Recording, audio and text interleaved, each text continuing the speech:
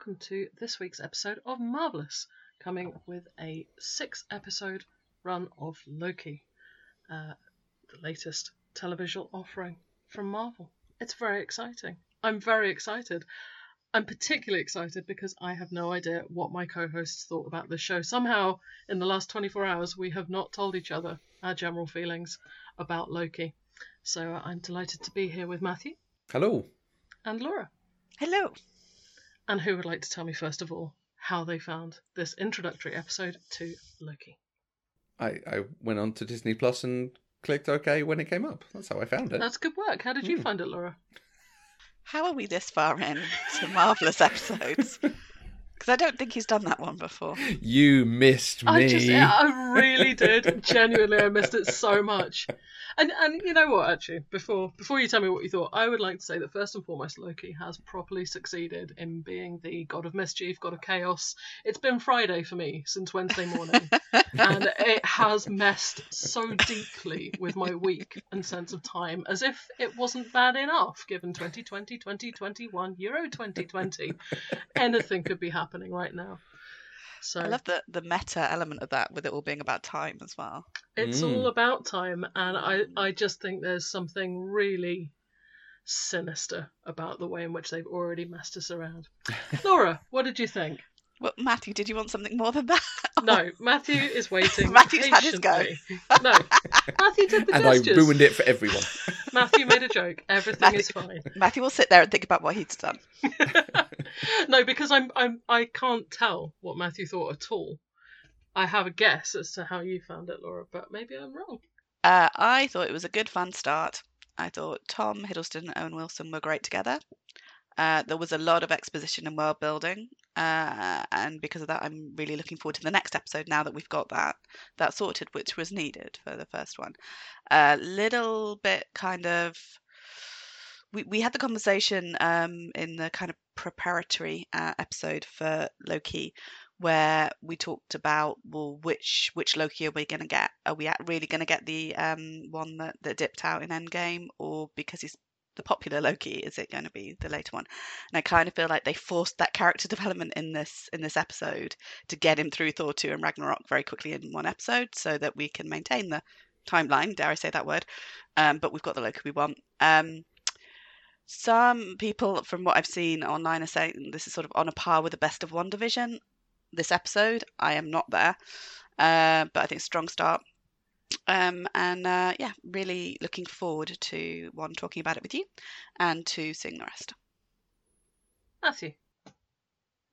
I think we talked a little bit about how there are slightly different versions of Loki depending on the director and what they take, and the strength of Loki as a scene stealer early on in Thor and the Avengers is what's enabled him to keep coming back and so on.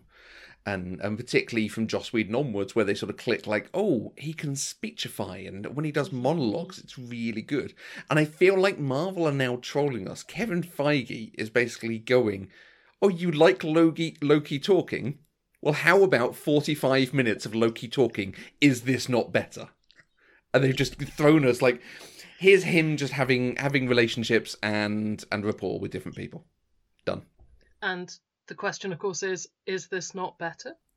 I'm not sure it is better yet. I feel like I could have done with a little bit more something. What could but there that are have been? hints of it to come. I don't, just something about what's actually coming.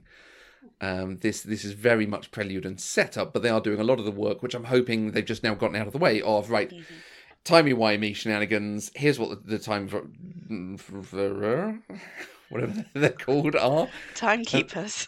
Time Variance Authority? Oh, Time Variance Authority. Yep. And exactly like you say, Laura, the character work on Loki. Mm-hmm. You know, and getting him to a place where he could be an interesting one, and allowing us to forgive him his transgressions from previous films. If we are saying it is that one who bombed New York, then moving him to a place where he could be the hero stroke anti-hero. Mm-hmm. Abby, what about you? Well, I loved it. And Yay. actually, it turns out what I wanted more than anything was 45 minutes of world building and a bit of chat. It was so mild It was so procedural. Right. It was so gentle. It was engrossing. Tom Hiddleston did so many faces, and He did really a lot of good. faces. And he got to do his little Bond thing. Just speaking of which, I mean, obviously that was a big scene in the trailer. Yeah, DB forget Cooper. the name. Yes, there we DB go. Cooper. I thought that other people on this podcast would have paid attention to detail, and I enjoyed that kind of little retrospective Lokis we have known and loved, or not, as depending on how you feel about the hair, largely. And of course, for me, I can't remember what was in what film. If it was in the Avengers, I've probably forgotten. The bit at the beginning, I was like, this is in the film, this isn't in the film. I can't remember. I don't know. Endgame. Was it in the film? Endgame. Is it in Endgame? Mostly. Right, okay. I mean, it seemed like it might have been. But honestly, I mean, it could have been brand new and I wouldn't have been any the wiser. But it's only because I can't hold that in my head and not because I don't have a strong affinity for Loki. I was really surprised by the time taken. I mean, no pun intended. The detail, the very, very heavy aesthetic. And actually, when talking about the best of WandaVision, you'll be delighted to know that I've got a Design Classics section for this podcast. Okay. Talking about the best of space age design and about the whole concept of the TVA taking the best of technology and updating it for their purposes. I mean, that is my cup of tea. All of these elements, the deep beige, it was just a joy. It was so slow. I didn't think Marvel could go this slow, and that's turns out I wanted them to do. And it was like saying this is a bit different because when we talked in our prequel thing about what it was going to be, I think we all expected a little bit more flashbang, pizzazz. Particularly in the first episode, because it's normally that kind of grab it. Yeah, it was really low on pizzazz. It was high on imagery and aesthetic and exposition and philosophy, the whole "what if I'm a robot?" I mean, brilliant. Yeah, it's great. It took WandaVision a long time to get to the philosophical ponderings, and here we are with Loki straight in, and just that moment where there were so many moments of vulnerability, and the ability to flip from godlike grandeur to the meaninglessness of that in this context. Just as with the Infinity Stones, and again, we're definitely going to want to talk about those because that's something that came up in our preamble as well. What would happen if this is about Infinity Stones and making them meaningless? And we were all like, no, that'd be rubbish. But now we've got that out of the way in episode 1. Again, it's about kind of bursting these big ticket items from the films, and I think that one of those things is just the kind of the volume of Loki. And it just pokes a little hole in that. And I was here for it. So that's what I thought. Good. So here we are. I'll be your Pollyanna today. So it's all good. I can be dark and cynical. I don't think I have any complaints. I don't think I have one complaint. Genuinely. I was a little bit surprised that Gugu Mbatha-Raw wasn't in it a bit more. Yeah. I think, big name for a small part, but, maybe... I'm sure that's not the last we've seen of her. No, But I thought that she'd have a bit more kind of two-hander in it. And the last thing I want to say about the love, and I cannot emphasise this strongly enough, is Natalie Holt's score. I mean, I was just yelling throughout. I mean, then obviously I had to watch it again because I've ruined it by yelling through it. But this kind of X-Files Clockwork Orange hybrid, which really matches what the show is. And it also has this little sting, and anyone who's listened to me talk about television will know that I got very into Dark, the German time travel TV series. And then Dark has this little sting that kind of goes meow, like all the way through. And Loki has this multiple times, and it was really weird. And we were going, oh, it's just like that. And like I'm not saying it's a steal or anything. I'm saying if it's whether it's intentional or just kind of part of that aesthetic, and it's very much part of that Clockwork Orange synth take as well.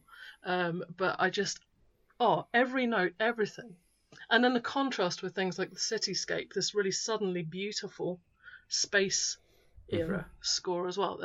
I thought the music did real thematic work that I don't think I've enjoyed so much in the Marvel TV shows to date. This felt like something bigger and a bit more grown up and a bit more made for television not in a WandaVision pastiche way, in a here is a TV show. Gosh, I said a lot of words. Someone talk to me about something else. All good words. So many words. I think I've that waited thing 24 hours.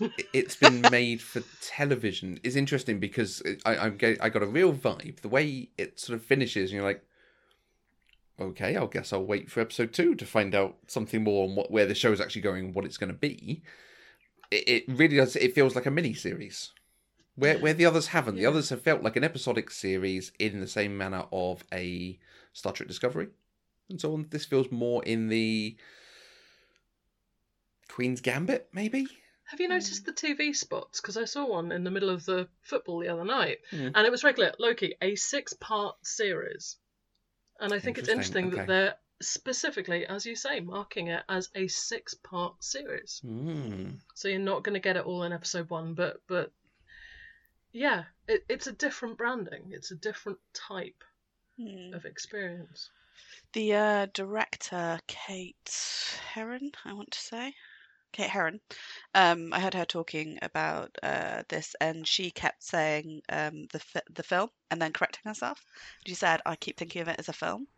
Oh, how which interesting! Interesting. Yeah. Bloody long. And also, I have to say, British female director. Hello. Yeah. British female director, British female composer, Gugu Mbatha-Raw, Tom Hiddleston. It's hefty Brit Taking contingent over. in this one. More Brits to come. Yeah. I have a complaint, and I think it is proof that again Kevin Feige is trolling specifically me because he listens to this show. Hi, Kevin. Well, exactly. He knows the sorts of things people like me and us will do. I'm saying us, blatantly. It's not you two. Did you see that title sequence? I did. With the 100-something different fonts being flashed up in Loki. Yeah. It's going to take me so long to pause it and look for anything in there. Yeah, that really is just you. It feels like the sort of place they're going to put something interesting, or the fonts are going to tie into it in some way. So I already had my wife pointing out some of the fonts, some of the, the Horn God of the O, and so on. I've got a lot of notes from this episode. Is it just all under the heading of these are the things I love? It's under the head of these are interesting elements, and how interesting. I think what I am quite curious about is that I'm less inclined to try and pull this apart as a clue or as something unraveling. They've talking about Loki as a variant and talking about variants, great comic book language.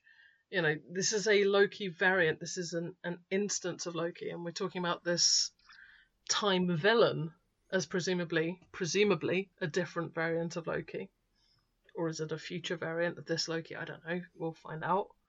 And it doesn't need necessarily to mean anything, because it could mean anything at all. I think bringing in the Timekeepers, and again, really outlining it at the beginning, it's very different from what we've seen in Falcon and Winter Soldier and WandaVision, where you spent a long time wondering where the villainy and the conflict was coming from.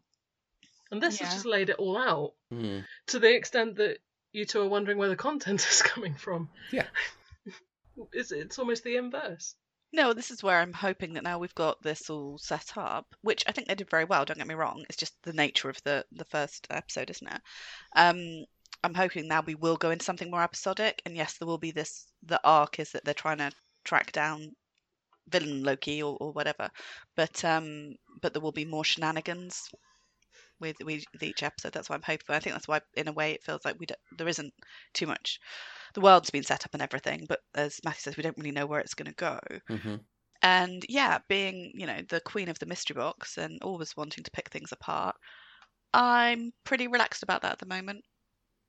Although I did have my Mephisto moment, which was quelled. Did they put that in on purpose? No. Again, Kate Herron was talking about it. Tell me what she said. She was asked about it, and she said that no, but she was watching the discussion that was going on, and she thought, well, this is going to be interesting to see how this lands. Okay. but she said, it's the idea of his horned helmet and that kind of thing. And the thing is, they answer it in the same episode. They say it's Loki, or a variant of Loki. So at least we haven't now got a Mephisto theorizing for the next however long. What I want to say about that and about the Loki that we have at the end is tarot, and very, very strong tarot imagery. Okay. First of all, you have the devil, and he's sat in this on the world, and you have the star, and it's kind of very strong, sort of major arcana-esque imagery in the windows, sort of card-shaped format. And then when he appears at the end, it's with the cowl and the lantern, and pretty much as the hermit. And you could go somewhere with this, or you can just really enjoy Loki, somebody very aware of the mortal interest in the trope, in that kind of ephemeral ways of trying to predict and subvert fortune and fate and indeed time and destiny and all these things. And I can really imagine Loki as being somebody to take on the major arcana as a various element of his character if he's going to kind of delve throughout time, because a lot of tarot imagery goes through long periods of time. It's the kind of aesthetic I can imagine Loki partaking in. Okay. Rather than playing with religious imagery, or rather than coming in some kind of great monster way, I think the tarot is a very sort of human-centered way to cause some mischief. Okay. And I just think that those are two very strong imageries from the deck, and they are staged in that way. Whether that is a conscious choice or just a kind of aesthetic framing, they're two strong images in not the largest deck in the world. So, yeah. That's interesting. We'll have to keep an eye out for more, and by we I mean you, as Yes. I have no idea. Yes, I will absolutely be doing that. And I like that, again, as I just thought the aesthetic was very strong, very strong. Talk more about the beige and your space retro. Can I talk about the Weltron Spaceball? Please do. Yeah. The Weltron Anytime. 2001 Spaceball, which was an AM/FM radio with an 8-track slot, which has been modified to become the whatever it is, the round red thing. Okay. In the room. On his desk. The projector On the desk. thing. Yeah, is a Weltron Spaceball modified to the interest of the TVA. And they've modified it and made it futuristic. And I think there were lots of... my wife kind of said, this is her time, this is her kind of period of thing. And she sort of sat there going, look at this. There's the tulip table, the Eero Saarinen tulip table, which is, again, design classic. Much more stable than it looks. We have a version of it. You can get an IKEA version if you're particularly interested. There's also that. And the Polaroid technology in the robot imaging gate was a beautiful thing to see. And this idea that kind of at some point the TVA has flourished, presumably around the space age period of time, but as human and presumably also alien technology has advanced, they've taken what they want from time and embedded it. But in these things, you think of the device when they're in your 1500s France, and it doesn't look too out of place. Obviously, it's weird, but it's also wooden, so it's not too weird for time. And I thought that there were lots and lots of elements of that. Obviously, fish, not important enough to bring into the TVA. Probably my favourite line. I know it was put there to be my favourite line, and I'm all right with that. I felt that it told you so much, and it gave them so much room to lean into set design and set dressing and so on. But you still have Loki in strong, pretty much just from the hair and the face, it's strong contrast to his surroundings at every point. Even in his boiler suit, even sort of boiled down to pretty much just the hair and a bob at that. It's he still manages to be so striking in this sort of quite dull environment. I was quite disappointed that as part of the different processes he went through, he didn't have to be showered. after not for kinky reasons, but those as well. But after our conversation last time, where we did point out he does seem a little greasy a lot of the time. I really enjoyed the DB Cooper bit because, well, he'd clearly when he was younger he used to shower. Gosh, he scrubs up well, that Hiddleston. He does. You remember those bomb casting rumour years? Remember that Yeah, time? yeah. This is what we And could what have was won. that mini-series he was in? Night The Night Manager. Manager. Yeah. I did not see that. You need to see that. Hasn't it got Hugh Laurie in it? It Yes, has, Hugh Laurie's it in it. has. And It's weird that I didn't see that. Debicki. Elizabeth Debicki. Yes. Oh, lots of people. In there. The DB Cooper thing, I was a bit. I think because we picked that up in the trailer as it being, this is evidence of shenanigans, Yeah. and it was kind of like, oh, It's a flashback. slight trailer lies. Yeah. But I liked it for trailer lies. It was evidence of shenanigans, but shenanigans passed. Yeah, it seemed a bit of a weird thing for Thor and Heimdall to have got him to do. What do they care about human money, and would they really be threatening people with a bomb? I mean, that feels like the Loki level of... I know we sort of slightly disagreed on what mischief means. Yeah. That feels like a level of mischief. In the same way as, I think, to me... I see Loki doing it. Sneaking some frost giant types into a coronation. Mischievous fun. Yeah, I He's a mischievous completely see Loki doing it. I don't see Heimdall. Maybe young Thor, but I don't really see even young Heimdall doing it. But I mean, that's hardly here or there. But Owen Wilson agrees with me that he's not seeing a lot of mischievousness when he's looking at the Avengers stuff. And I'm like, yes, Owen Wilson. A bit more about Owen Wilson. He was good, What wasn't would people like to say? What were people's Owen Wilson's feelings prior to this? Apart from his amazing sofa advertising turn, which none of us saw coming.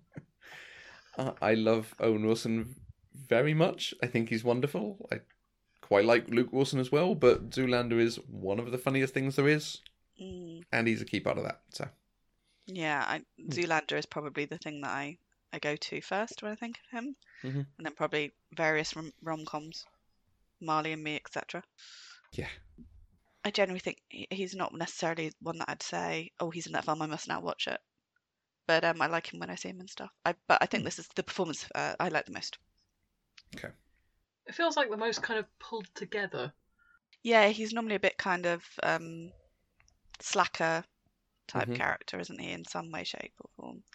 My main experience of him is in Wes Anderson films, so I keep expecting him to be a lot more obscure than I think he was in this, and particularly Bottle Rocket, which I mean it's always difficult when someone's first film is really kind of the most striking, I think. But oh gosh, I've forgotten the name of it. What's the one where they're on the train in India? Something about Darjeeling Express Limited. He's extremely good in that, I think. And I think that's one of those films that whenever I watch it again, I'm always it's not the film it is in my head. It's always a much better film than it is in my head, and I think it's because it seems like it's going to be something that it really isn't. Right. And I think he's particularly good in it, and definitely somebody who many people kind of go to the rom-com when they think of him. So it's quite nice to see him in this. I don't feel that we got much more than this kind of polished, put together, quite senior. So, I mean, again, my wife was saying, he brings a lot with him, but it's not on show. Yeah. And I think that makes him very interesting casting at this point. And also, his name is Mobius M. Mobius, and I just really hope the M also stands for Mobius. His name is, in fact, Mobius, and I just could say that every week. Which kind of works for the name, doesn't it? Because the Mobius strip is the... Infinity Loop. Which was the shape that they used in Endgame for the time travel. It was an inverted Mobius loop. Do you think when you introduce so much possibility of time, as people who understand the chronology of the films and are presumably slightly invested in them, I would like to hear your thoughts about what it's like to suddenly blow that timeline wide open, the possibilities. Did you find that annoying, or just did you like the way it was presented? I feel quite heavily that one of the remits of this show is to manage any inconsistencies introduced by introducing time travel. Because time travel, you're absolutely right, is almost too powerful a story element. As soon as you start saying you can go back and mess things, it's like, well, why don't we go back and change have someone there to take the Tesseract and stop the flight and make all these changes and so on. This is very nice that it's saying things are supposed to run in a certain order, and the way we have seen them run is the order they're supposed to run. We're now going to give you a bit of a hint of what happens when they go outside of that and create Nexus events that might lead to madness, for instance, and what that might mean. But when you go back and you watch all of the MCU films that we've had, even when they include time travel, that's what's supposed to have happened. And don't think about the other possibilities of what they could have done there, because those other things are not the possibilities it could have done in this timeline. Deal with it, nerds. Move on. It did feel a little bit the whole very reasonably from Loki. Well, actually, it's the Avengers who did all this, and then but that was meant to happen. So Right. Move on. It was a bit kind of like. Okay. I mean, it's neat, and to be honest, I don't want them to spend. I'm happy for us to spend a lot of time trying to work out what's going on, but I don't want them to put that on screen and explain it or they do other things. So I think it's something I can live with. But yeah, it was a bit kind of like, oh, well, that's convenient. Yeah. And I'm really hoping that not necessarily in this series, but I think it's Michael Waldron, the head writer. He's also the screenwriter for Doctor Strange 2. And he said that Loki heavily feeds into Doctor Strange 2. Yeah. And I think it's Feige has said that Loki is going to have the most far-reaching impact on the MCU out of all of the Disney Plus shows, or at least the current ones. So I'm hoping, like I said, not in this because I want us to just have some fun in this one, but say in Doctor Strange 2 that we actually really get into the Timekeepers a bit more. Because, Loki does have a really good point. Who the hell are these people to be saying, to be puppeteering everybody? So, and I think there might be some breaking down some of that, might be some of it, I don't know. I'm quite curious about the power hierarchy now. And I think when he opened that drawer, I thought it was Quality Street to start with. It's like, where are we going with this? But seeing the Infinity Stones there, it was really effective to kind of go, oh my God. And then you start the whole kind of, Nat died for an Infinity Stone and et cetera, and you bastards were using them as paperweights and could have just chucked one out. What I loved about that was the depth of impact that scene had on Loki. But it's all in the performance and very little of it is in the text. And I thought that it really let that drop for the audience and for the character. And that's what drives Loki's change in approach to his surroundings. And the idea that this kind of ultimate power in the reality that he's known is a drawer full of paperweights in this place. I thought that landed with so little ceremony in a way that things have not really landed. It's not a comic book cover. It's a drawer full of paperweights. Yeah. And I thought that was some really good writing. There's a lot of leaning on Tom Hiddleston's performance here, which thankfully he can carry. Yeah, I think rightfully so. And I like that they do. I am now thinking about the future. And so, yes, there's Doctor Strange 2, but there's also then, okay, so thankfully, I think now Infinity Stones are probably done, which I'm quite pleased they put a cap on that. But then, okay, so the TVA is more powerful than the Infinity Stones. Where does the Eternals fit into that? Are the Eternals more powerful than the TVA? And do the Timekeepers come to that somewhere? Again, I don't want that in Loki because I want us to just have some fun. But I love the fact that this is then just starting to point towards things you start then questioning. Pulls back a layer, doesn't it? Yeah. Yeah, I love that when they opened that, the thing that hit for me was there are multiple copies of the same Infinity Stone, and one of them is a big orange one, like the Soul Stone's in there. It's very big, wasn't it? Like that's a hard stone to get, and they made a point in 2 films how difficult it was to get that stone. Yeah. And he says they come up a lot. We get those a lot. And I think that also shows you how many attempts have been made to fix time and to fix those stones in time and to change their stones in time. So some of those could be Steve stones. If what was meant to happen was that the stones were meant to be missing. Oh yeah, there's whole possibilities in here that different versions of Endgame happened, and the one that we saw is the one that should have happened. But there's one where Doctor Strange does something with the time stone, and it ends up doing something ridiculous, and they come and grab him. Well, Doctor Strange sees all the different possibilities, and presumably to see them, they exist. in some form or other. But speaking of possibilities, I really don't want to forget to ask you, Laura, about your Peggy. finding. Yes, let's talk about Peggy. I think when we say my finding, I read it on Twitter. It counts. And there were many people who were talking about it before I read it on Twitter. So I'll put a link to one of the many tweets talking about this in the show notes.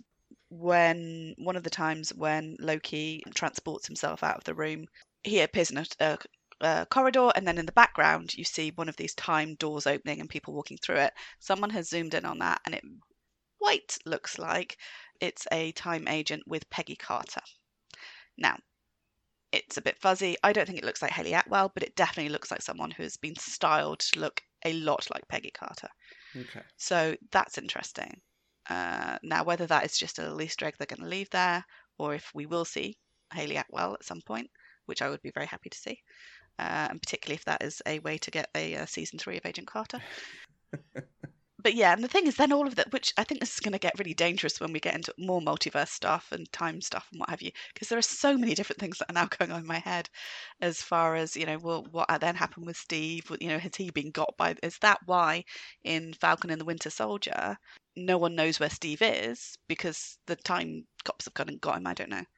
But anyway, perhaps we should talk about Loki a bit more because I'm going off on my but it is universe. Nice to see all of those universe inspirations. But speaking of the time cops, which is and there are so many elements. Like that's the thing, when you spend 45 minutes world building, you do get a lot done.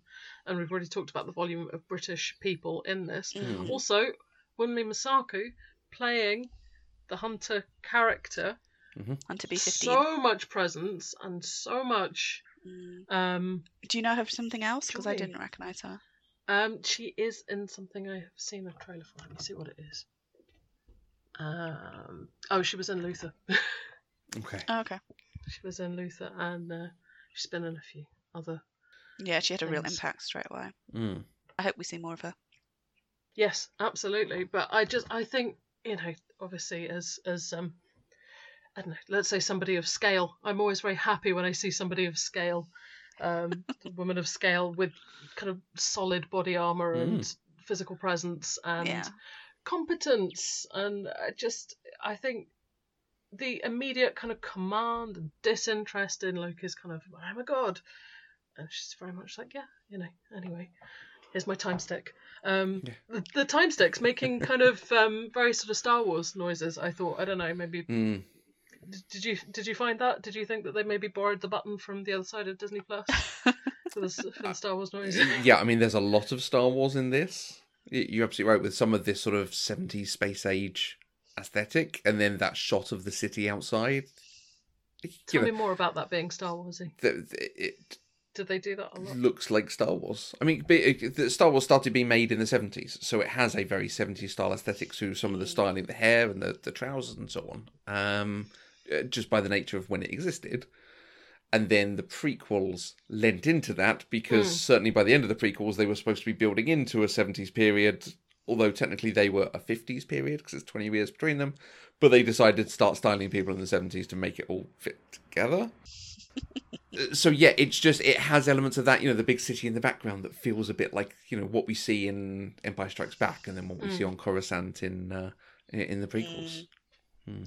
I think there's something really interesting about the TVA sort of not being overtly space either. It's certainly something, but it's not like space. And, we are used to kind of going, oh, this is, off-world. But this was so other. And I thought that everything about it made it both familiar and other. And I thought that looking out the window sequence was so striking. And very sort of, like the 70s map painting of a landscape. Yeah, and that's exactly the sort of thing they used to do those effects in films like Star Wars. So. I'm not sure they didn't use it to do it in this. No, yeah. and that would be wonderful, I think. Kevin Feige stood there going, you can paint these backgrounds. We've done them on computer, but you can actually paint them. It's amazing. Love you, Kevin. I don't know. Kevin seems to be coming up a lot this week. Like, did he do some more talking? Did he do something? Did I miss a thing? He's always on my mind. Kevin never leaves me. Well, every Wednesday. It's all so cool. Another thing, just again speaking of important aesthetics and how much we like to draw on popular culture in Marvel things, I just want to say how wonderful it is to hear Twilight Sparkle as the voice of Miss Minutes, the animated clock, Tara Strong. I know she's done other things, but let's face it, nothing is as good as Twilight Sparkle from My Little Pony Friendship is Magic. Oh my god. A core important role. And Twilight Sparkle, for those of you who haven't enjoyed My Little Pony Friendship is Magic, and you should, it's a marvellous series, is very big on rules, following rules, and it makes her a wonderful character in a completely different voice, because Tara Strong is a actor of many powers, many voices, explain the rules of the TVA and time and timekeepers. And I loved that kind of Hanna-Barbera style. That's animation. what it was. Because I was watching it going, this is so familiar. And I was even like Googling 70s animation. Well, it's like the Jetsons, Yeah. isn't it? Yeah, it's the Jetsons. Yeah. Mixed with some Flintstones, and it was it was lovely. Yeah, I thought that was great. And it was a so great good. way to get through a hell of a lot of exposition, but it felt quite normal. It's kind of like the better version of the being a news report. And again, credit to my wife, but she said this is exactly like when you go to the Epcot Centre, which is also Disney. It's very true. I had Jurassic Park as my. Oh, nice. This is doing dinosaurs. Yeah, there was people talking about the crossover between is it Mr. DNA? Mr. DNA and Miss Minutes. Mr. DNA and Miss Minute, yeah. Brilliant. I thought I had to look up who was the voice. I'm like, it's not Dolly Parton. I'm pretty sure it's not. They're not going to have got Dolly Parton and no one had mentioned in the it. Marvel Universe. Exactly. I'm thinking someone would have mentioned this, I'm sure. So one day Dolly Parton's got to enter the Marvel Universe, but probably I think as her. I was exactly about to say that. Surely if Dolly Parton's in the MCU, it's because she's Dolly Parton. Yeah, maybe she's one of the timekeepers. She's a Nexus creature. Being, yeah. Being. So let's just move to that quickly. In terms of what you think we might see, do you think we'll meet the timekeepers? I don't think we will in Loki, but I think we might in I don't know, Eternals or Doctor Strange 2. And not this series business. It's just their I existence think this is is the covered, start. and it's not about them. Okay. Yeah, and I think it's interesting. You know, are they in the TVA the good guys? I'm not too sure. I mean, when you look at the TVA, and I know it's something that's very much on a lot of our minds at the moment, but I'm sort of thinking police brutality. And that guy didn't have his ticket, and that was that. Hunter B15, I think she's called. She wants to prune, as they put it, everything. It wasn't prune. Was it poon? Prune? No, it was, but prune felt like such a strong word. I think that was a real weaponized. I know, but I like the imagery of it, where you have the timeline. If you saw it vertically, these are other leaves and shoots coming off it. So we're pruning to keep the core trunks straight and strong. To keep it strong. I like that. Yeah, that's good. But also, Great just word. as far as the severe lack of justice in this process, you know, the accused doesn't understand the charge or what they're pleading guilty to. No legal defence, no evidence put forward, despite them saying that Tesseract was evidence, and the accused doesn't understand the sentencing. That doesn't feel like good justice. How much do you think it was actually justice, and how much do you think it was customised for Loki? Oh, what do you think? If different people come in, they have a different experience? Because they have a plan for Loki. They want something from him. And I'm Mobius wondering. does. Yeah, but what I was wondering while they were kind of going through it was they it feels like they manipulate him. It feels like the show manipulates him through this character journey. But at different points, and I've only watched it twice through so far, but it feels like at different points Mobius is trying different ways to get Loki to the same place, where that place is kind of compliance, and the idea that he has nowhere else to go, and he's trying to get him to, I can't go back to my own timeline, can I? In various ways. So I'm just wondering if that kind of the sequence with the judge and the sequence with that is like a first attempt at bringing him down a peg or two, because that's the first time he tries to kind of do his sort of peck flare, I am a god. What was he going to do there? Like, what if that? I wondered if he might be trying to get the cape and the, I don't know, spread his lats, bodybuilding pose. It's because I was thinking, I don't know what this was he trying to power hover is, and do horns maybe. and get the get sprout his costume. horns. Yeah. He probably doesn't call it that. It's the finest Asgardian leather. Finest angle, but yeah. Something like that. Yeah. That's interesting. But I as wonder he if said, it's all this is an illusion created by the weak. And there's, I think the bureaucracy was one of my favourite things in the TVA as well. Talking about aesthetic and the space age era. Also, the ticket sequence. There's only 2 people in here. A direct play-by-play of the first time I went to Systembolaget in Stockholm, which was an old-fashioned alcohol shop, and all the people I was going into the alcohol shop, let's say on behalf of, but obviously I didn't give them alcohol, they were underage. They'd never been into one, because you have to be over 21 to go in one, and you had to have a ticket. I didn't speak any Swedish. I haven't seen a ticket machine since I was about 8 in a cheese shop in Gloucester. So I didn't get a ticket. I just walked up to the counter, tried to order things, and they just kept pointing at the ticket. You need a ticket. You need a ticket. And I was like, there's no one else in here. Someone else came in, got a ticket, went to the counter, got served, and I was like, oh, Nice. You're serious. Nice. So to revisit rules. that with Yeah. Loki, I was like, you know what? Sometimes there are just rules, Hmm. and it works. But I was quite delighted to see that play out Nice. in this. Yes. Hmm. So Can I just check? yeah. I understand how this works. So, the idea being that this variant of Loki. What? After that conversation, I really want you to be like, so you take a ticket, and what happens then? That's what I thought you were Well, gonna when the say number as well. matches your number, you're Then you allowed to go to up. the- that's It's it. really clever. Oh, I wish I had actually. It is really thought good. of that. But you can imagine it, that the software doesn't tick through to the next customer until someone pulls a ticket. I can now, I think it's more logistically, I can jobs imagine worth. that I matching think it's up. more jobs worth. You haven't got a ticket. Well, Because the amazing post office near Liverpool Street does exactly that. Has a whole computer that prints them out, and it's yeah, the it's a one good in thing to tell Cardiff you went what's- back to yeah. it as well. It's actually a really good system when you think about it. Hmm. Bit Anyway. of bureaucracy. Coming back to, so just to make Variant. sure that I understand what's happening here. So Loki grabbing the Tesseract, then he became this variant because he came off the sacred timeline. So that, am I right in thinking that means that another Loki, the real Loki, whatever, he isn't a variant, continued on, went to Asgard, went through Thor Ragnarok, got killed by Thanos, etc.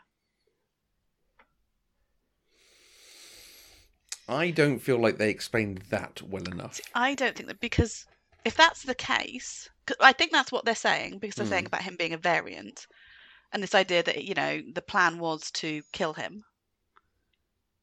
So it's not like the plan was to put him back. The reset sounds like you'd be put back where you were, but from what Mobius was saying, it sounded more like that was killing.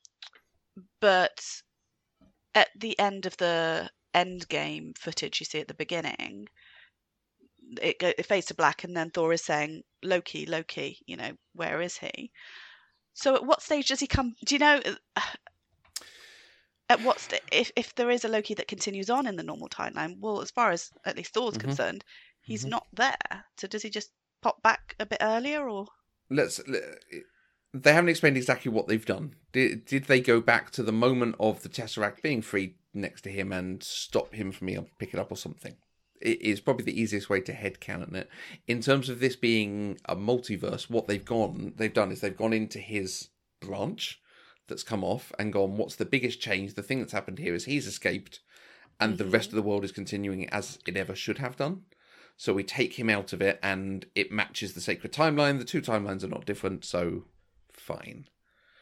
But I think there is, from the way they say it, because they talk about containment and resetting, I think there is an element of it where they've gone back and made sure that does not happen at that moment. Okay. However that happens. Oh, yeah, so they would have, as well as opening the window to Loki, they would have opened a window to where Thor and group are and put one of the little time bombs down.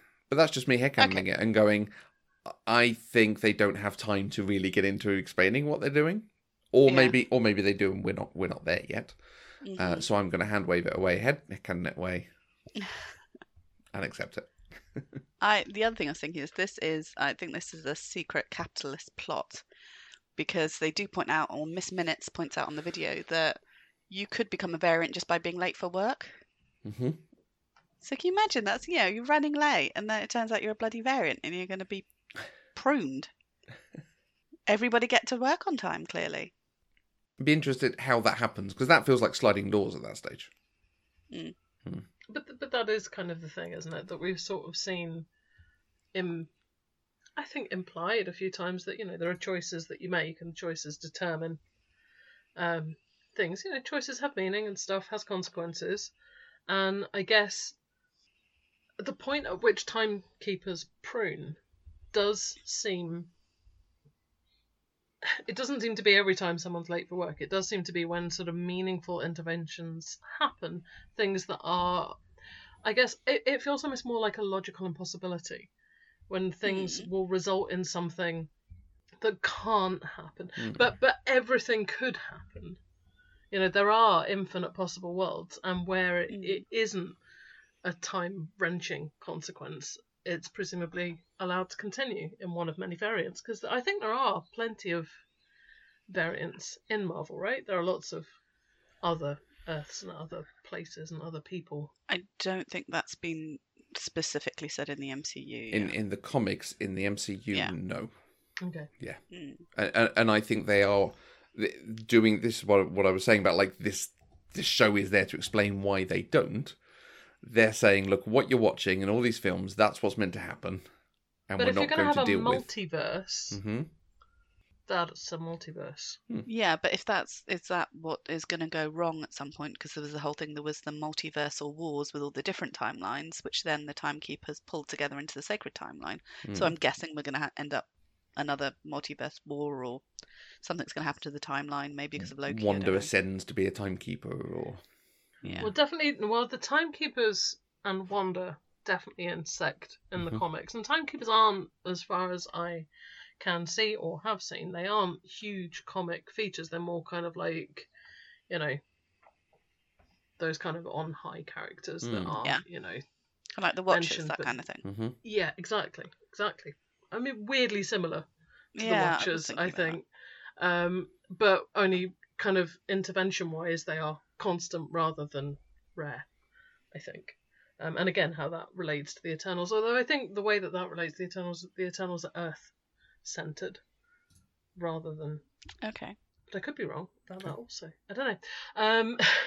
Anyway, they, as far as I know, the timekeepers have an issue with Wanda, and I think that back when we were looking at sort of who might be causing what and why Wanda's children might be a problem, the timekeepers are some of the people who have an issue with Wanda's having children. Okay.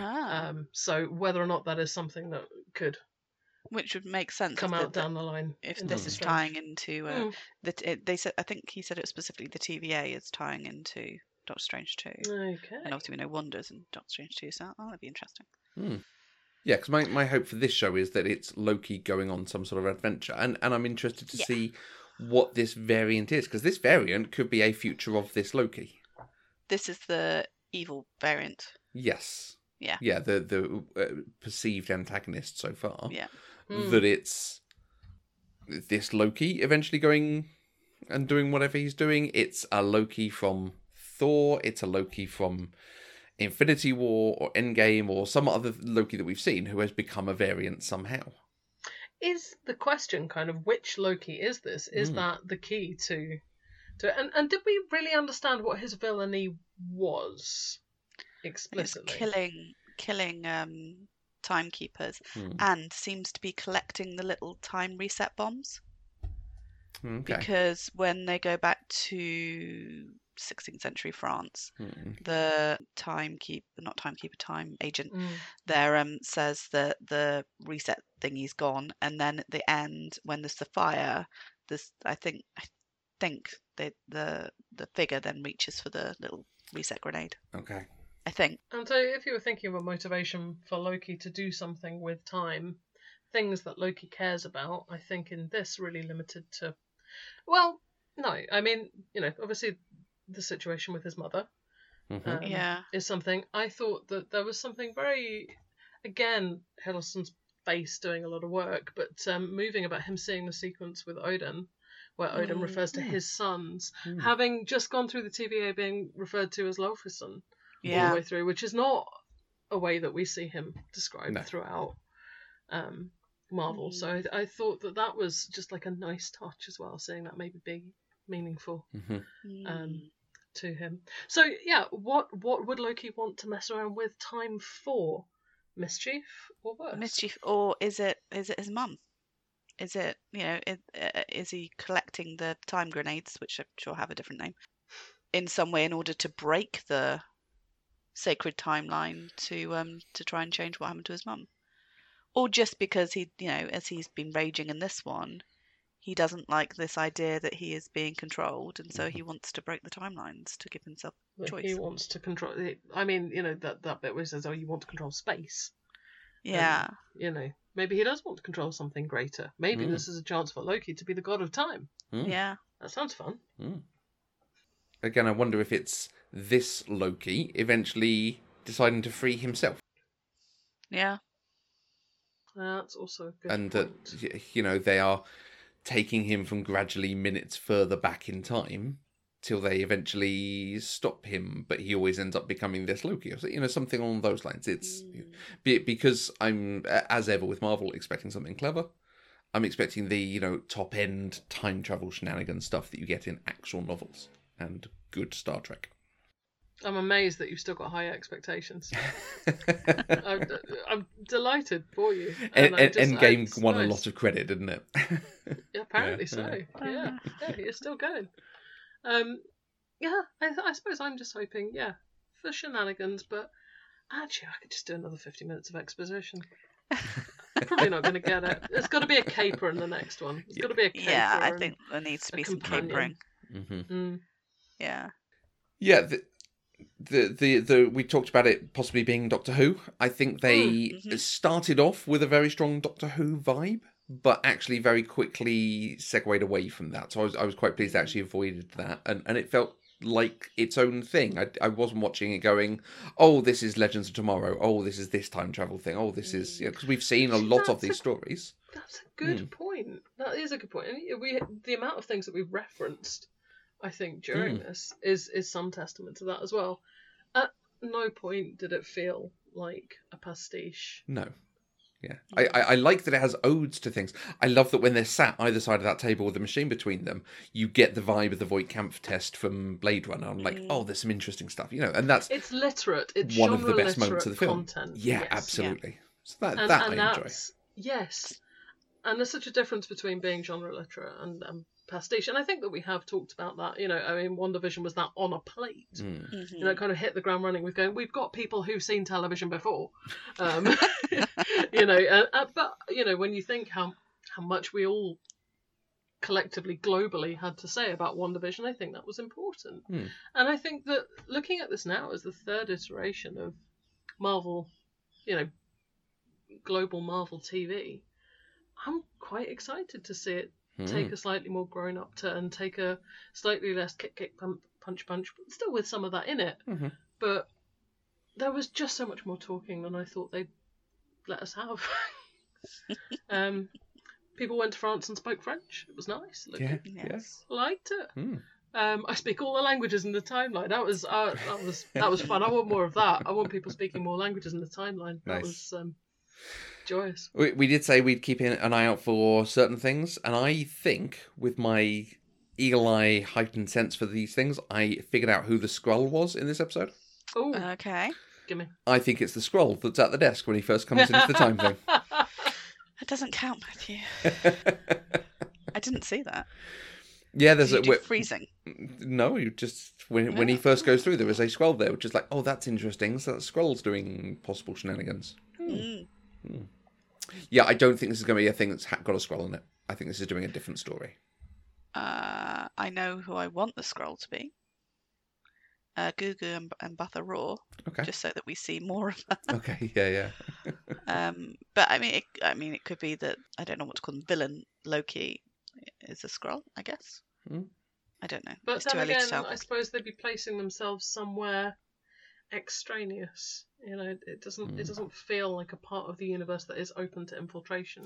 No, exactly. I think if they're infiltrating, we're talking about them infiltrating the authorities on Earth and different organisations, or taking over Avengers, taking over the TVA, feels like a very different thing, and it feels like suddenly that's an escalation I'd expect in like Phase 7. Yeah, but they don't need to necessarily be taking over the TVA for this variant.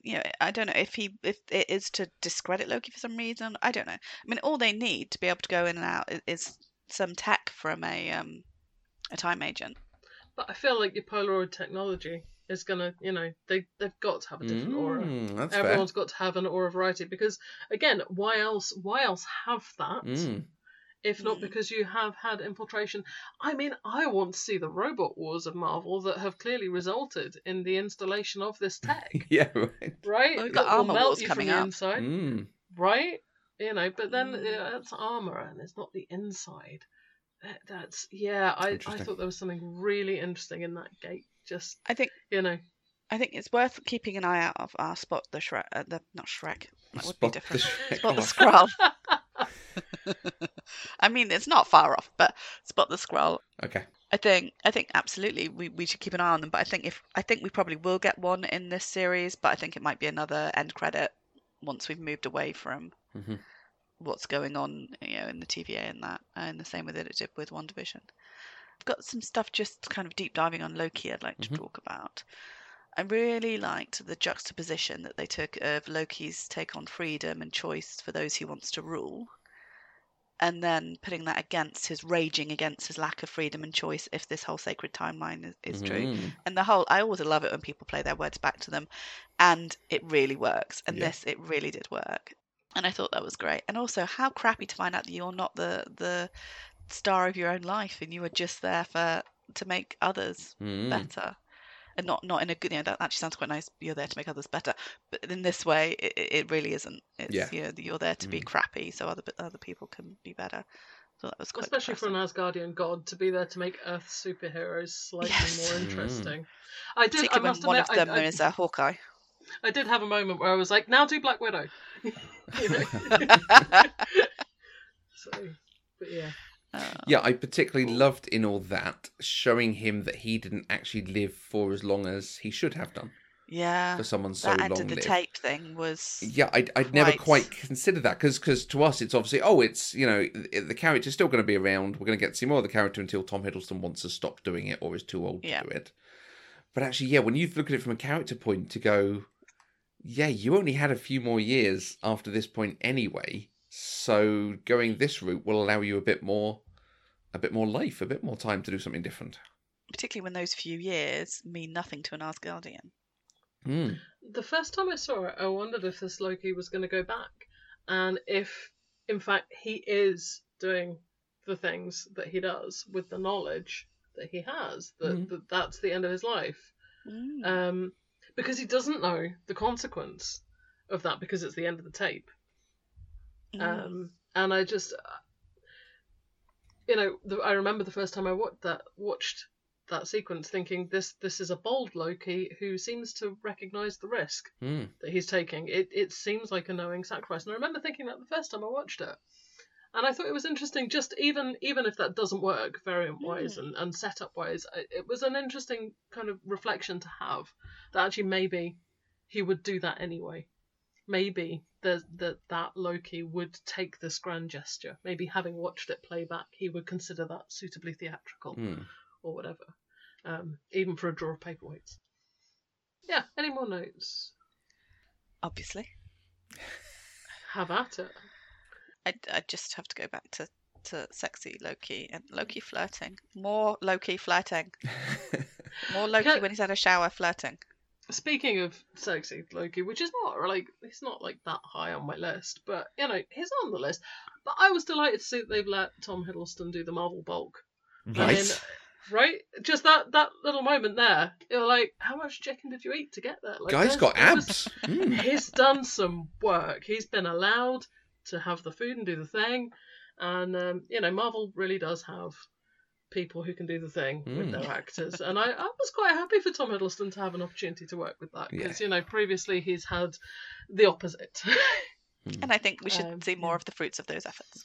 I think so too, and I thought that was just a nice sense that yes, it's a boiler suit, but it's only for now. Beneath more interesting things are happening, and I Party thought underneath. It was quite generous. I felt, it was. I thought it was a very interesting, definite choice. There was no other reason for that whole No, robot it was thing, it was purely gratuitous, but Yeah. it was also kind of generous, and I kind of approve of that. I suppose talked about how it's a show of aesthetics, and that is one someone has done some work for. So yeah, why not? I wonder when he had the whole thing of confirm this is everything you've ever said, and he signs his name. Do you think Asgardian gods know how to sign their names? Yeah, I bet they've got paperwork on Asgard as well. I mean, if it's anything like Stockholm. Which obviously is. Yeah. It's just it just distracted me for a moment there. I mean, it's probably in runes. In those fonts that we've got at the beginning, L, O, colour in the middle. What distracted me, so I loved the joke. It was in a trailer, so obviously that always takes it away ever so slightly from you seeing it live, which now I won't watch any more trailers. But is that, why does it stop when he leaves that room? Because he's already in the TVA. So I would understand them stopping recording what he says once he hits the TVA, but it's only when he leaves that particular room. Well, it's prior to signing. It's all your past prior to signing. And then maybe I don't know. Maybe there's, because he's got his flashy thing on now. Maybe that records everything, so you don't need confirmation. Or maybe there's going to be another big pile of paper, and he just Well, gets exactly. weekly. Yeah, updates. if he has to go through the trial again at some point. I want to do Bureaucracy Watch. I thought it was interesting that they didn't take the opportunity to correct Loki when he said that Coulson was dead. Yes. Because Coulson coming back which is in Agents of S.H.I.E.L.D. for anyone who hasn't watched Agents of S.H.I.E.L.D., him being brought back has never been confirmed in the MCU proper. No.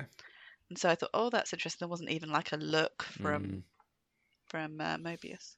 If they were going to, and I thought they were about to, I genuinely thought they were about to basically confirm Agents of S.H.I.E.L.D. existed. But of all things to mention and not confirm, and it almost comes to the point where you think, is that, then to the contrary, and saying, actually, we're not taking Agents of S.H.I.E.L.D.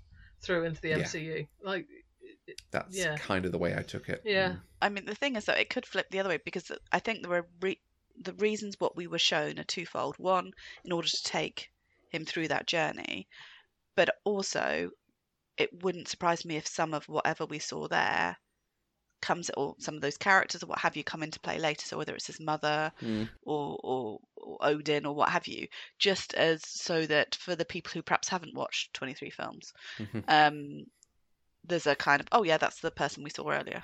Yeah. I don't know.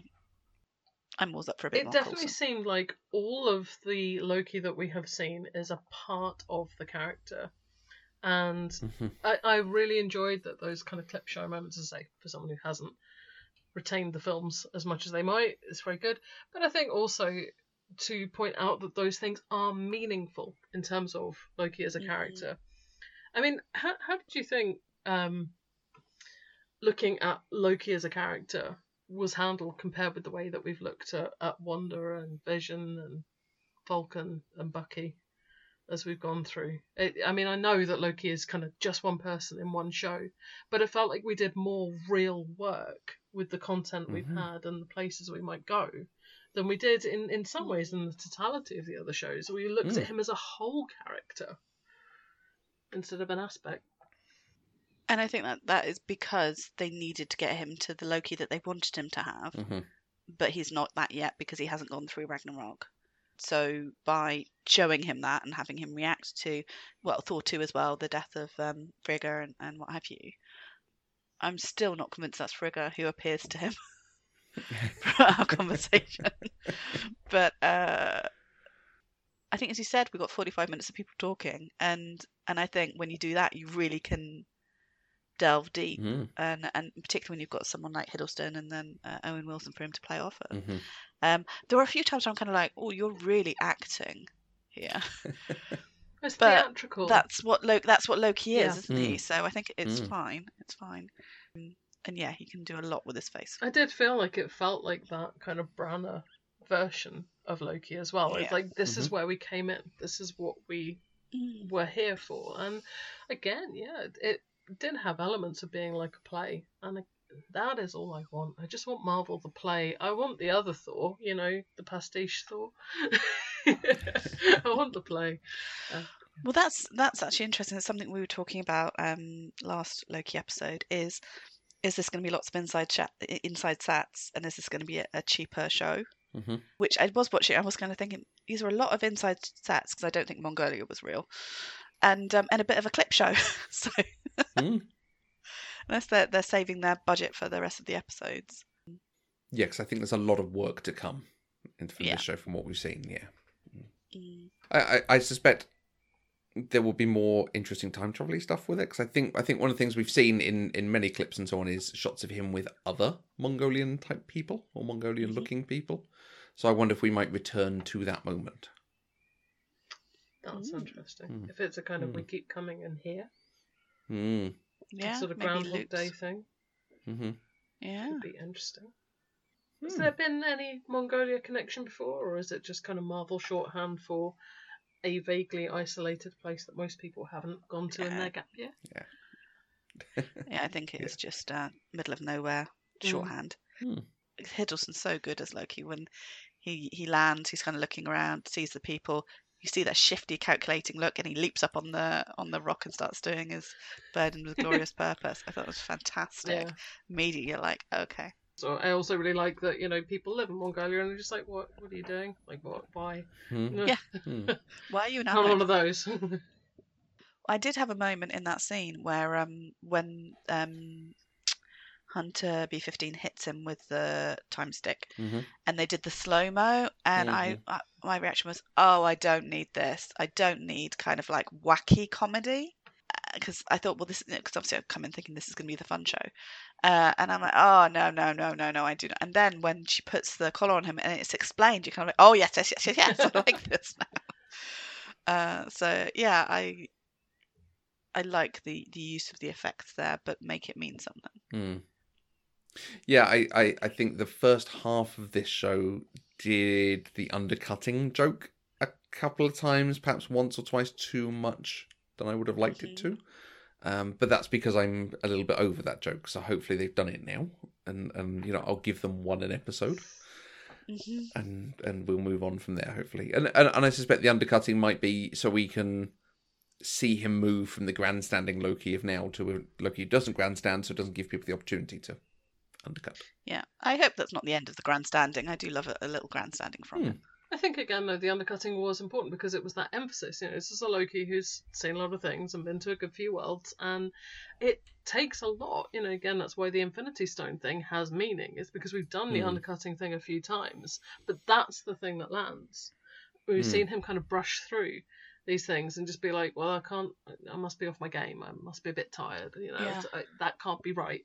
And it's his reaction, I think, that makes it less of a repeated joke and more of a device. It is intentional repetition, and I think that's again what I was talking about, the bureaucracy. They are tapping away at him from every angle. But I do wonder if when we were talking about the judge thing, if there are different people in the TVA with different ideas about him, and perhaps if Hunter would just rather prune him, and if Mobius is very keen to kind of work with him in this way, and if the judge has an idea of a sentence to be carried out, I wonder if there are conflicting ideas in the TVA, or if that's not the point. But it's nice to wonder. It's nice to see some real character and purpose and role and variance even within this institution, because it's so easy when you bring in an institution to make everyone a kind of different shade of grey, and I thought that wasn't the case so much in this. No, not agreed. at all. So, and what's a fish? And I've lived my whole life at a desk character. I was like, I kind of want to see your show. Yeah, I think. Oh boy. Is this also slightly, Matthew, our payback for saying I want to see more of the insurance side of Marvel? And I am interested to see where he references the Nightmare Department. Oh, go and show me the night. Don't tell me they exist. Go and show me what Mephisto's doing over there. Is this Loki an escapee from the Nightmare Department? Exactly.